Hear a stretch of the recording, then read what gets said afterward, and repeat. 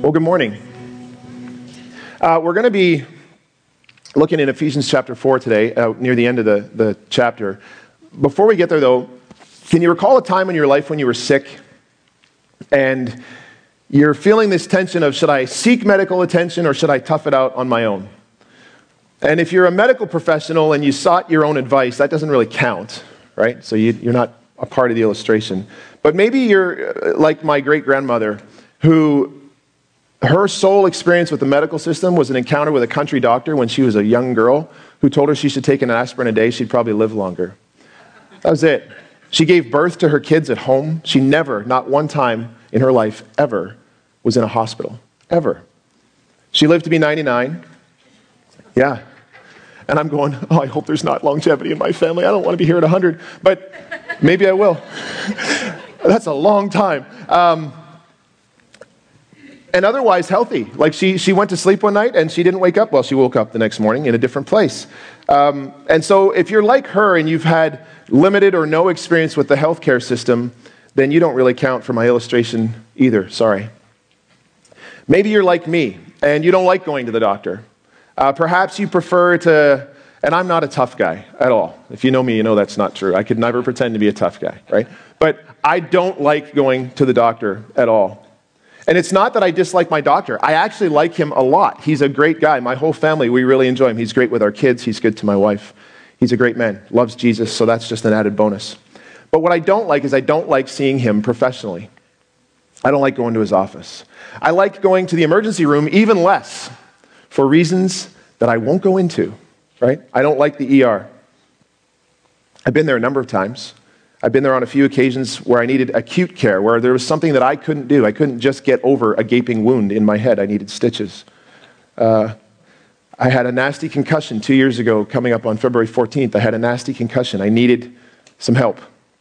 I've strained ligaments in my knees. I've torn my shoulder. I've done all kinds of things on the ice that, as a referee, that hurt me, that I needed some care for. Other times, I realized that I was losing the battle with a particularly nasty sinus infection. Ever since I've left New Mexico, I don't get those anymore. I'm thankful for that. Not as much dust here. And so sometimes I needed an antibiotic to help me get over a sinus infection. One time, I got the flu so bad, I was in university, I got the flu so bad, I got so violently ill that I ended up in hospital for the day with 2,000 milliliters of fluid being pumped into my body to try and get me back to kind of healthy. Another time I went to the doctor, shoulder was bothering me. I ended up in surgery. That made me like doctors even less. I thought it was just going to be some anti-inflammatories. No, we're going to cut you. Awesome. Why did I come here today? So what each of these examples has in common is that eventually I realized that I couldn't handle this on my own, and I gave in and I went to the doctor, but I did so very reluctantly and extremely begrudgingly. I have white coat syndrome. My blood pressure goes up 10 basis points when I see a lab coat. Guaranteed. And although I don't like to admit it, usually when I go to the doctor, I'm thankful for the fact that I went. I'm thankful on the backside. I needed whatever they were able to do to help me. Maybe you went to the doctor recently. I saw mine on Friday. And in true Kirk fashion, there were 5 things on the list, and it's been growing for months because I don't go easily. Maybe recently you were picked up by an ambulance because you had an acute medical experience and you needed help. Maybe it was life-threatening, maybe it wasn't. Maybe a car accident and the ambulance came and scooped you up. My guess is this, that when you had your first encounter with a medical professional, an EMT, a paramedic, a nurse, a doctor, my guess is one of the first things they did is they assessed your vital signs. My guess is that they probably took some check of your body systems, like to evaluate your blood pressure, your heart rate, maybe your respiration rate. Maybe they even stuck that little pulse ox probe on your finger that all kids are afraid of because it's a red light and they associate red with Darth Vader and that must be bad. But it actually tells you how your oxygen saturation is. And it's good. It's a good thing to know that. And the better that number is, the better you are, right? The closer it is to 100, the better the relationship between your respiration and your cardiovascular system. The point is, these little checks that doctors do, that paramedics do and others, they help provide a data sample that allows them to compare to what they know about other healthy bodies. So they take our numbers and they average it for certain things, our height, our weight, our age, even our gender, and they look at how we are healthy-wise relative to other people. It's a good thing to know. They're not always right. Well, just like healthy bodies generally report healthy vital signs, similarly, the body of Christ as the church, and even as individual Christians, we have vital signs that report on our spiritual health. And so the question is, do you know what they are? Do you know what some of the spiritual health vital signs are? I ask because in God's economy, I think that a diagnostic tool that would give indications of how we're doing at, say, growing in our own spiritual walk, our dependency upon God. I think that knowing that, how do we measure that? How do we quantify that? How do we understand that? That would be a good thing. Helping to grow the health of this church that we're committed to. What's our spiritual fervor for the church, for the body of Christ? And how do we help grow it? And how do we understand that? Thirdly, how do we measure, how do we understand the role we play in the lives of other people in helping nurture their spirituality and helping grow them and their dependency on Christ? Well, that's partly what Brent talked about last week when he talked to us about our roles within the church, that we all have a part to play, that we all have a role, that God has this divine purpose for our lives. And while no church is perfect, no fellowship of Christians is entirely healthy, right? None of us in the room would probably say we've arrived. I think we would at least reflect some degree, or I would hope we would reflect some degree of corporate health, and that together we're headed towards healthier than we were when we started this journey. When we started this journey with Jesus, hopefully we are healthier than we were. Hopefully we're healthier as a body of believers here at Southridge or wherever your church home is. Think about it. You wouldn't probably take your doctor's advice. You wouldn't go to the doctor, and if the doctor evaluated your blood pressure and it was high, you wouldn't likely do what he or she had to say unless you thought there was a benefit to doing so, right? So if you looked at a check of your body's vital signs and the doctor says, we got to get your blood pressure down, you probably wouldn't do anything about that unless you thought there was a benefit. So the same is true here. Take that one step further. Apply that to the church. Why even bother having standards or gauges or indicators of physical or spiritual health, for that matter, if not to strengthen us? So the question is then, does God provide us with these in Scripture? And I think that he does. And we're going to look today in Ephesians chapter 4, like I said. But first I want to just kind of read to you last week where we left off, from verse 11 to verse 12 in Ephesians 4. It says this. It says, it was he who gave some, Jesus, to be apostles, some to be prophets, and some to be evangelists, and some to be pastors and teachers, to prepare God's people for works of service so that the body of Christ may be built up. Built up. That sounds like stronger to me. That sounds like healthier, maybe even better. The body of Christ would be built up. And that brings me almost to the text we're going to look at today. But before I get there, I want to give you this disclaimer, because I think we have a tendency, when we hear spiritual health, we start to think certain things. We start to evaluate our own spiritual health, the spiritual health of others, the spiritual health of churches, based on some parameters that we've established that maybe have nothing to do with what God's looking at. For example, I don't think, when we look at this today, he's not going to talk about the quality of our music worship. He's not going to talk about whether we use drums or not and how loud they are. Cole, you can relax, right? He's not going to talk about the vibrancy of our children's ministry. He's not going to talk about that. He's not going to hammer us to be more invested in local missions and or global missions. He's not. These are areas where we may evaluate a church. We may look at some things that go on in a church and say, yeah, I think that has something to do with the spiritual health of the church. But Paul's not going there. His vital signs, the ones he's going to lay out, they fly a little higher. They're a little higher up. And they're an indicator of our spiritual maturity and how we reflect what Paul calls this. He calls it this at the end of the verse that we're going to look at today. He says, they're an indicator of the whole measure of the fullness of Christ in us. And when we've attained it, he promises this in verse 14. Then we will no longer be infants, tossed back and forth by the waves, blown here and there by every wind of teaching, and by the cunning and craftiness of men in their deceitful scheming. The first vital sign is about teaching. It's about doctrine. It's about the health of our teaching. And it's important because there are people in this world, and some of them claim to be, and I'm not going to judge, but they say they're a part of Christianity, and yet their doctrine, what they teach, is inconsistent, appears to be inconsistent with what Scripture says about who Jesus is, about why he came, and about what his purpose is and his plan is for this world and for our lives. And that's important because as his church, we live in this evil, dysfunctional world, right? Scripture calls Satan the ruler of the kingdom of the air. Guess what? We live in the kingdom of the air. So we know that Satan's at work around us. And so even though we live in this dysfunctional world, it's important for us to know the Holy Spirit's voice, right? Have you ever had a moment where you sought God? Maybe it was this morning. I don't know what it was about this morning. It wasn't the notes. It wasn't the instrumentation. It wasn't Bailey leading. It wasn't that. It was something God just kind of moved in the worship moment for me. Do we sense God's presence? Do we recognize the Holy Spirit's voice? And do we, when it comes to Scripture and the text, do we accurately interpret what it's teaching?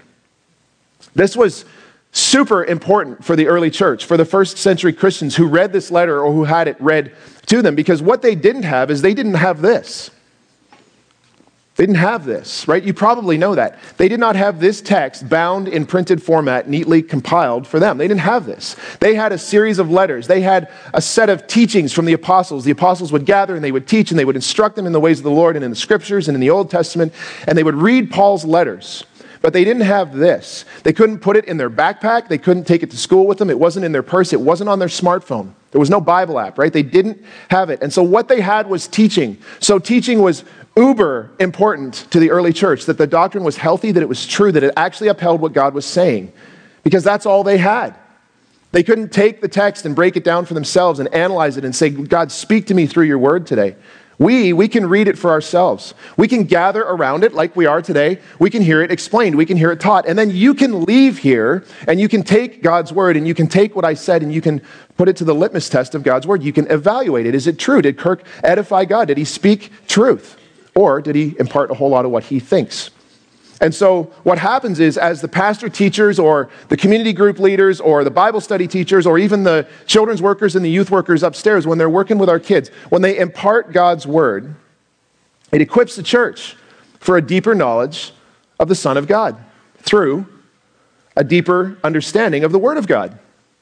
And we begin to grow in our spiritual understanding and our wisdom, and the whole body, the whole church, the body of Christ is impacted toward maturity in Christ. No longer, as it says here, infants tossed back and forth, blown here and there by humanity's evil schemes. We are rooted, grounded, firmly planted in God's word.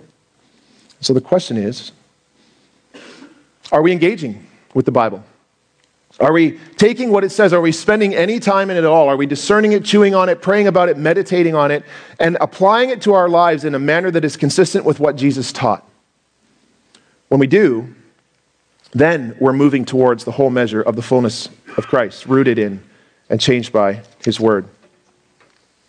And one of the ways his word affects us, when we start to chew on it and apply it to our lives, one of the ways his word affects us is vital sign number 2. It begins to transform how we feel about other people, miraculously, somehow. And how we feel about those particularly who don't know Christ as Savior, right? People who live disobedient lives. How we feel about those in the body of Christ who are struggling in their faith.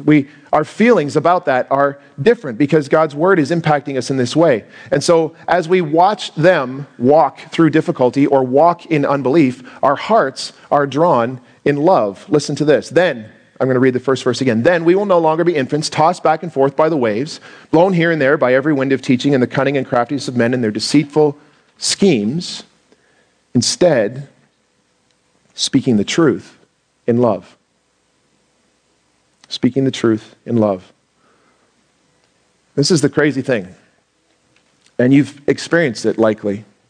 Proclaiming and teaching the truth of the gospel in love requires that we have a biblical definition of love whereby we can commit to seek God's best good for that person, regardless of how we feel about their personal decisions, regardless of the lifestyle choices they make that we don't support, can't agree with, regardless of the words they use to communicate their feelings, good, bad, otherwise, regardless of their faith condition or their lack of faith condition, because other places in Scripture, like Romans 10, makes it clear that if we confess and believe, then we are saved.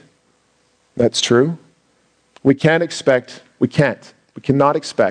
that people are going to come to faith if we don't convey that message and they don't hear his message of redemption and hope delivered in love.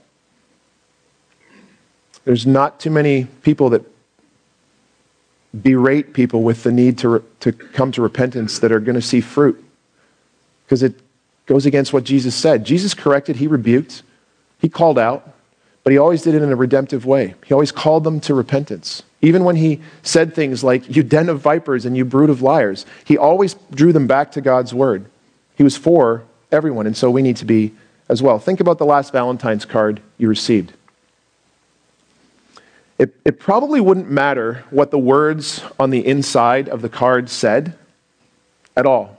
Wouldn't matter the effort and the poetry and the symbolism and the emotive aspects of it. It wouldn't matter a bit if the person who gave it to you, who loves you, thrust it into your chest and said, here's your stupid, fake holiday, Hallmark-created, socially mandated, guilt-sponsored greeting of how much I love you.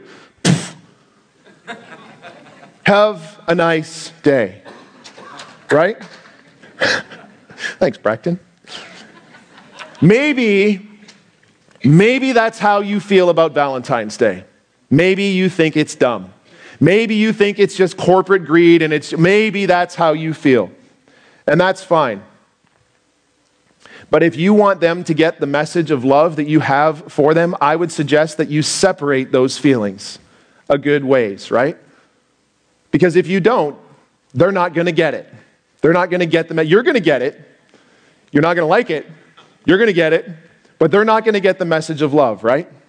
Makes sense. Contrast that with, say, 1 Corinthians 13, what some people call the love chapter. If you've heard it, Paul writes on love, what love is not. If you're familiar with it, then you'll recognize kind of the poetic emphasis and the importance of love as Paul elevates this one value in this text. Listen to this. If I speak in the tongues of men and of angels, but have not love, I am only a resounding gong or a clanging cymbal. If I have the gift of prophecy and I can fathom all mysteries and all knowledge, and if I have faith that can move mountains, but I have not love, I am nothing. If I give all I possess to the poor and surrender my body to the flames, but I have not love, I gain nothing. Love, right? Paul says, you got to love. It's got to be bathed in, it's got to be about, it's got to be principally in the verbiage of love. But here's the thing. Love without truth isn't the answer either. Love without truth is hollow, and it's empty, and it's actually not very loving. And so there's this difficult tension. I mean, think about it. Who among us as parents would look at our toddler playing in the middle of Fraser Highway and say, I love you, buddy. I hope you're having such a great time, right? Be careful, right? We wouldn't do that. We wouldn't think that was a very loving message. There's a real danger here. And somehow we got to balance, I love you, buddy, with what are you doing in the middle of the highway? We wouldn't approach traffic safety that way with anybody, let alone with our own child. And we wouldn't allow someone to drown, or we shouldn't allow someone to drown in spiritual error either. We shouldn't allow somebody to continue on a path of sin that is ultimately going to destroy them. Rather, just like parenting takes correction delivered in love, something I could learn more about, it takes learning that tension. The same is true with God's truth. It has to be delivered in love in order to bring about repentance, because otherwise it just brings about hardness of heart and people turn us off. It's about grace and truth and a balance between them. And John said this in chapter 1 of his gospel. He illustrates this grace-truth balance by pointing to Jesus. And he said, for the law was given through Moses. In other words, you were told what to do, what not to do, and how to do it. But grace and truth came through Jesus Christ. There's truth, but there's grace. There's grace, but it's in truth. And Jesus sets this example for us in John 13:34. You'll know this verse. Love one another as I've loved you, so you must love one another. It's about love. So a healthy church and healthy Christians, we have healthy vital signs concerning doctrine, teaching, and we have a communicative balance in terms of how we deliver that message in love. Truth is balanced and delivered with grace. I remember when I was a new pastor, youth pastor was my first role in a church, and I had virtually no ministry experience whatsoever. And in trying to do my job well, I unintentionally alienated somebody who was very heavily involved in the ministry and in our ministry, and I hurt them badly, and I had no clue I'd done it because I'm a dumb man. And not realizing I'd hurt them, I noticed that something was up when I started catching wind of them working behind the scenes, kind of not directly opposed to me, but in ways that were causing the ship to turn in directions I didn't want to go. And so I knew something was going on. I wasn't sure what the source of it was. I thought it was just their disobedient problem, whatever. I'm not sure what I was thinking at the time. And eventually what happened is this person withdrew completely from the ministry altogether, from helping at all, which was significant because this person was, like for years, the whole family was heavily vested in student ministry, and all of a sudden, very short time into my tenure there, they were gone. Long story short, over a year later, we're on the same bus. We're coming back from a ministry event that was in Atlanta, Georgia, and we were in Alabama. We were near Mobile, Alabama, and we stopped at a place to eat lunch. And I was a leader on this trip. We had a whole bunch of students and college students with us, and this person was there as a participant, not as a leader, because they weren't supporting the ministry anymore, but there as a participant. And they came to me and they said, "Hey, can we talk over lunch?" And I went, "Well, yeah." Like really nervous about what was coming because we hadn't talked in a very long time. And over the period of lunch, I learned how much I'd hurt them.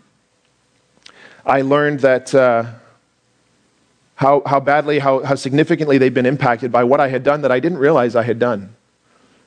And I learned how much they missed being involved in ministry. And I watched as this person told me the story of how I'd hurt them. I watched them cry, break out, like well up in tears and tell me, "I really miss being involved, and I really want to be involved, and I want to find a way for us to get past this and work together because I believe in what we're doing." And then they said this thing, which was powerful because I was actually the cause of the problem. They said, "And I'm sorry for what I did to make this worse. And will you forgive me?" Well, we're both crying at this point. But what this person did well, they did two things well. They told me gently how they felt and how I'd impacted them. And they told me how they were wrong to handle it in the way they did. And they asked me to forgive them. And that was easy. And then I had to handle the whole ask for forgiveness piece because for the first time I realized what I'd done. And then it all made perfect sense. Not that they handled it. Well, I didn't say, "Oh, well, therefore that's how you handled it. Awesome. Well, you're good." No, I went, "Oh, now I see. Now I see how we got here." And so as mature believers, we've got to display this love, joy, peace, patience, kindness, gentleness, goodness, faithfulness, self-control thing well. We have to handle that well because when we don't, things go amok. And so just a couple months later, I ended up hiring this person. They came in and they worked with me for 2 years in the student ministry. We worked well together. We never had another hiccup, not another problem at all. And we moved past it. It was a crucial point in our relationship, and it's crucial for us that we look to build out of this, that we look to build relationship with people, and we move towards building unity when we do. And so the question is, are we loving? Are we loving? Are we being patient? Are we showing kindness? Are we exercising sensitivity in how we talk to other people about their situation? Are we exercising sensitivity about their spiritual condition, about their need for Christ? Are we exercising sensitivity when we have to confront somebody about a sin issue or about how we've been wronged by them or they've been wronged by us? Are we showing compassion to those who are alienated from Christ? Is our heart's desire, listen to this, is our heart's desire to see them come to saving faith? Or is our heart's desire to win the fight? Is our heart's desire for them to know Christ? Is our heart's motive to build other people up? Is it to help them attain the whole measure of the fullness of Christ like his word says he wants for all of us?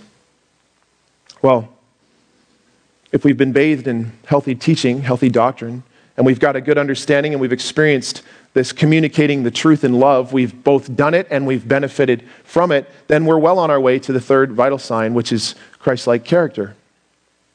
In the text in Ephesians 4, second part of verse 15, let me read again the whole passage. "Then we will no longer be infants, tossed back and forth by the waves, and blown here and there by every wind of teaching and the cunning and craftiness of men and their deceitful scheming. Instead, speaking the truth in love, we will, in all things, grow up into him who is the head, that is Christ." We will grow up in all things into Christ. Notice that Paul includes himself here. He says, then we will no longer be infants. And he says, we will grow up in all things. He didn't exclude and just preach at, and so I won't do that to you today. I certainly need to grow up in all things to represent Christ. Paul knew that a healthy Christian and a healthy church body have to grow towards Christ's likeness. Submitting to his lordship, that's what this verse is getting at partly, is submitting to his lordship in all things, not just the areas of our lives where we're comfortable offering surrender and asking for change. That means that we don't disagree with God when he points something out to us. It means we don't try to argue against his word and what Scripture teaches, and we don't violate it just because it's socially acceptable or politically correct. We remain true to his word. See, too often I think, I do, too often I justify my emotions. I excuse my thoughts. I dismiss my reactions in certain situations.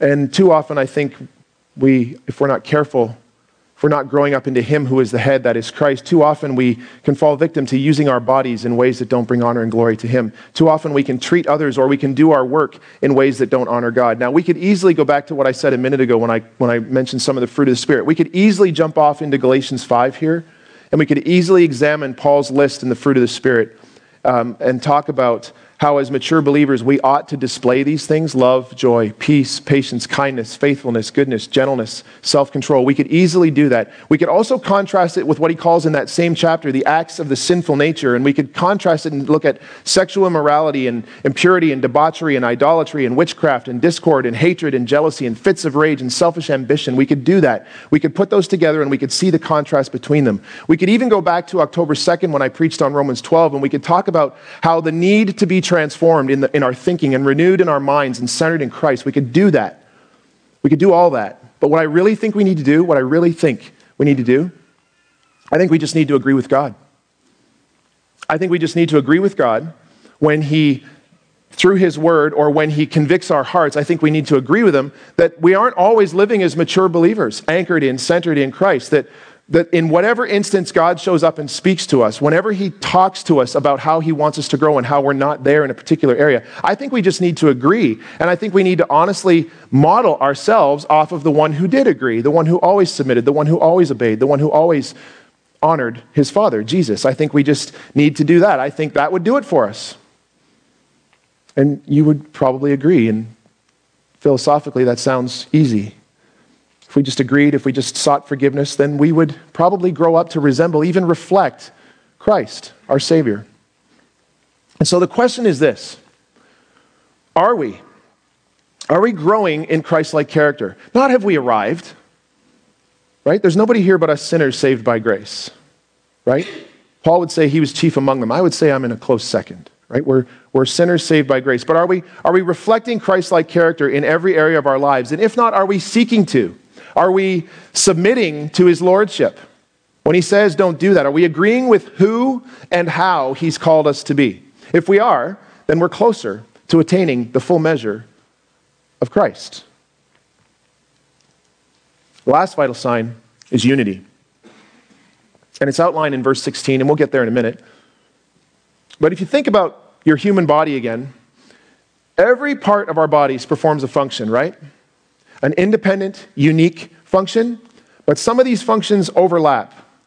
Some of them overlap with other functions of the body because multiple parts of our body collaborate in certain areas. There are multiple systems in our body that work to extract nutrition from food. There are multiple things going on in your body that help to deliver energy to your cells, to help manage our weight. Our body actually has a weight that it would like to achieve, and there's a lot of things going on there. There's balancing our body temperature, right? There's a lot of things there's part of our brain, there's what we eat, the external environment. So many things come into play with balancing our temperature. Even ensuring enough rest, your circadian rhythms, your body telling itself, you're tired, go to sleep. There's so many systems that overlap here and line up with each other in order to deliver the common goal of maintaining the overall system's health. And when we start to ignore a system, then we put the body at risk, and it has to compensate in other ways. And so it does things like raise blood pressure. And so it's why we talked about vital signs earlier, when we talked about how medical staff, they look at these things in concert with one another together, and they look for, is there a good analysis of here that indicates a healthy body? Or is something indicating there's a problem somewhere else? If my blood pressure is high, it's probably pointing out that something is going on elsewhere in my system. And it may be even manifesting in I got a migraine. Well, your blood pressure is 196 over 200 or over 110. No wonder you've got a headache, right? So maybe it's showing up in another way. And it suggests that the body's not healthy. But when all the parts of the body are functioning in accordance with one another, when they're doing what they're supposed to do, maybe the body is not only healthy, maybe the body's actually growing healthier. And the same is true when there's unity in the church, in this body. When this body loves, it grows. When this body grows, it loves. And not just inwardly, it loves outwardly. It starts to this body, this church, this fellowship of believers here at Southridge. We get so saturated with love, we actually start to look for avenues to love others outside of here. And we become united in doctrine, in teaching. We're agreed on the majors, that Jesus lived, that he died, that his life was sinless, that God accepted his death for our sin. We agree on the majors, and we discuss the minors, the things that are different. But we actually become, when we have unity around God's word, we actually become more effective in our mission, because now we're not fighting about our mandate. We're not fighting about the text. Rick Warren, he's written, you've maybe heard of him, he's pastor at a very large church in California. He wrote a book called The Purpose-Driven Life years ago. He's written numerous books since, and he consistently says this to his flock and in his writing and in his public speaking, his teaching and his preaching. He consistently says this, simple, 3 words: we're better together. And he's right. It's true. We are better at effecting Christ's mission for and through his church. We're better together. Verse 16 gets quite specific in terms of how it addresses this unity issue. We're better together. Listen to this. Instead, verse 15, speaking the truth in love, we will in all things grow up into him who is the head. That is Christ. We looked at that. And then it says, from him, Jesus, the whole body, you, me, Southridge, the body of Christ, the global church. From him, the whole body, joined and held together by every supporting ligament, grows and builds itself up in love. There it is again. As each part does its work. Now I want you to notice 2 things here in this. 1, from him, the whole body joined and held together. From him, from Jesus, in Christ. Paul uses ligaments to describe it here. This joining to and through Christ. Earlier in Ephesians chapter 2, Paul referred to Jesus as the cornerstone, the chief cornerstone of the church. And he talked about, as followers of Christ, that we are individually fitted to Christ in his temple. And if you've ever seen a stonemason work, I've only ever seen it one time in my life. If you've ever watched a stonemason work, then you know that fitting stones involves the use of some tools. And it involves removing some rough edges and shaping the places where the joint is going to be. And as the stonemason works, he gets rid of the rough spots so that this joining together is tight and so that it is strong and so that it cannot be shaken. And so we, as Christ's church, Jesus calls us to tolerate one another in love while he works on us, in us, to smooth out the rough edges, because he wants us to become a better, unified, joined, fit, held together for his mission of redemption for the world. Paul called it the ministry of reconciliation. We have this ministry of helping reconcile the world to Christ. We do it best when we're joined and held together in him. We're better together. The second thing of this I want to point out to you, it has to do with our unique functions of serving in the body.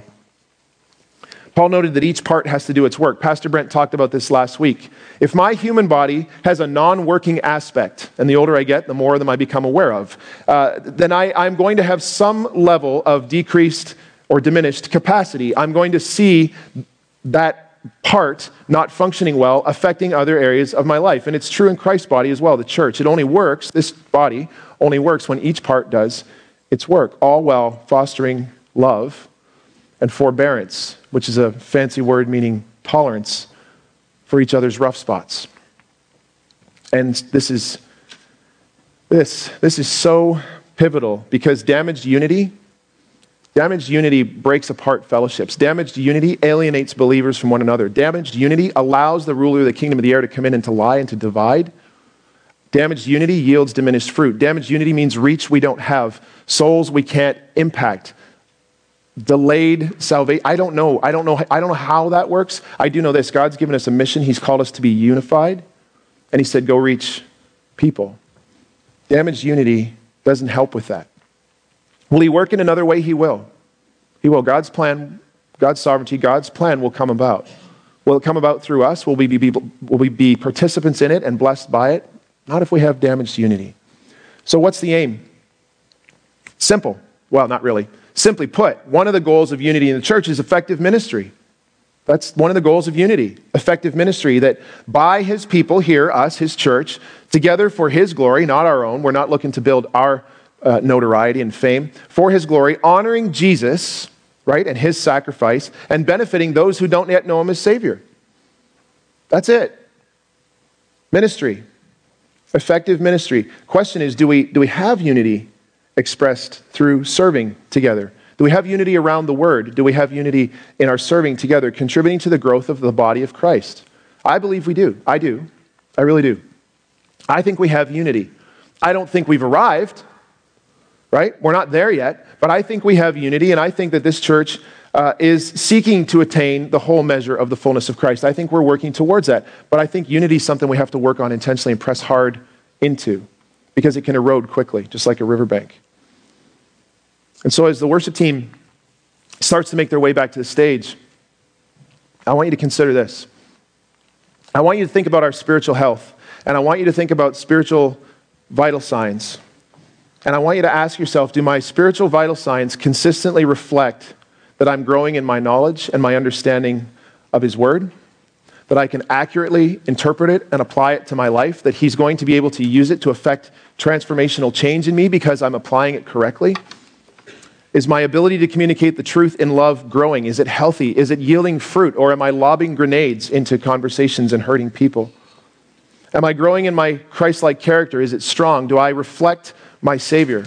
Do I look more like Jesus than I did when I started this journey? Am I pressing on to look more like him tomorrow and the day after? And are we, because of those things, are we unified? Am I unified with other believers? Am I unified with his church here? Am I unified with the mission of Christ's church in the world together for him?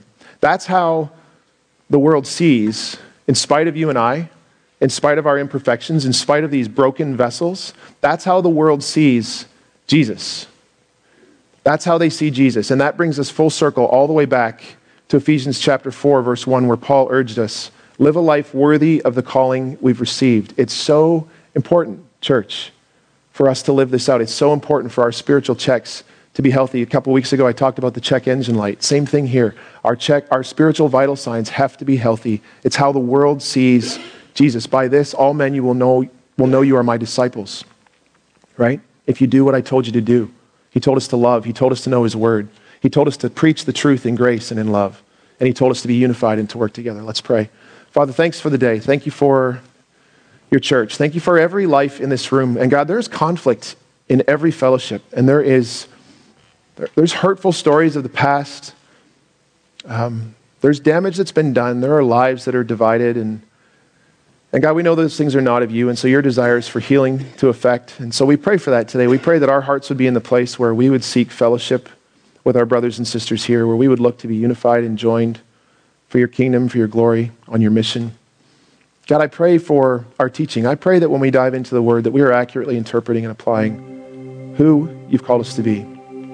That we love your word, that we revere it, that we look for it in our lives daily, that we make space for it, God. That we communicate it when we talk about it, that we talk about it in love, and we talk about the thing you've done in us, because nobody can argue with our story. Because you've moved in us, God, and you've given us a story to tell. So help us tell that in love, and help it be the mechanism that draws people to Jesus. That we would communicate the truth in love, that we would be unified, that we would serve together in this body. And God, as we continue to try to do ministry well, God, would you breathe on it as we're obedient? And would we be aware of the things that we need to change where you're calling us to be more like your Son, to be more like Christ? For it's in his name we pray.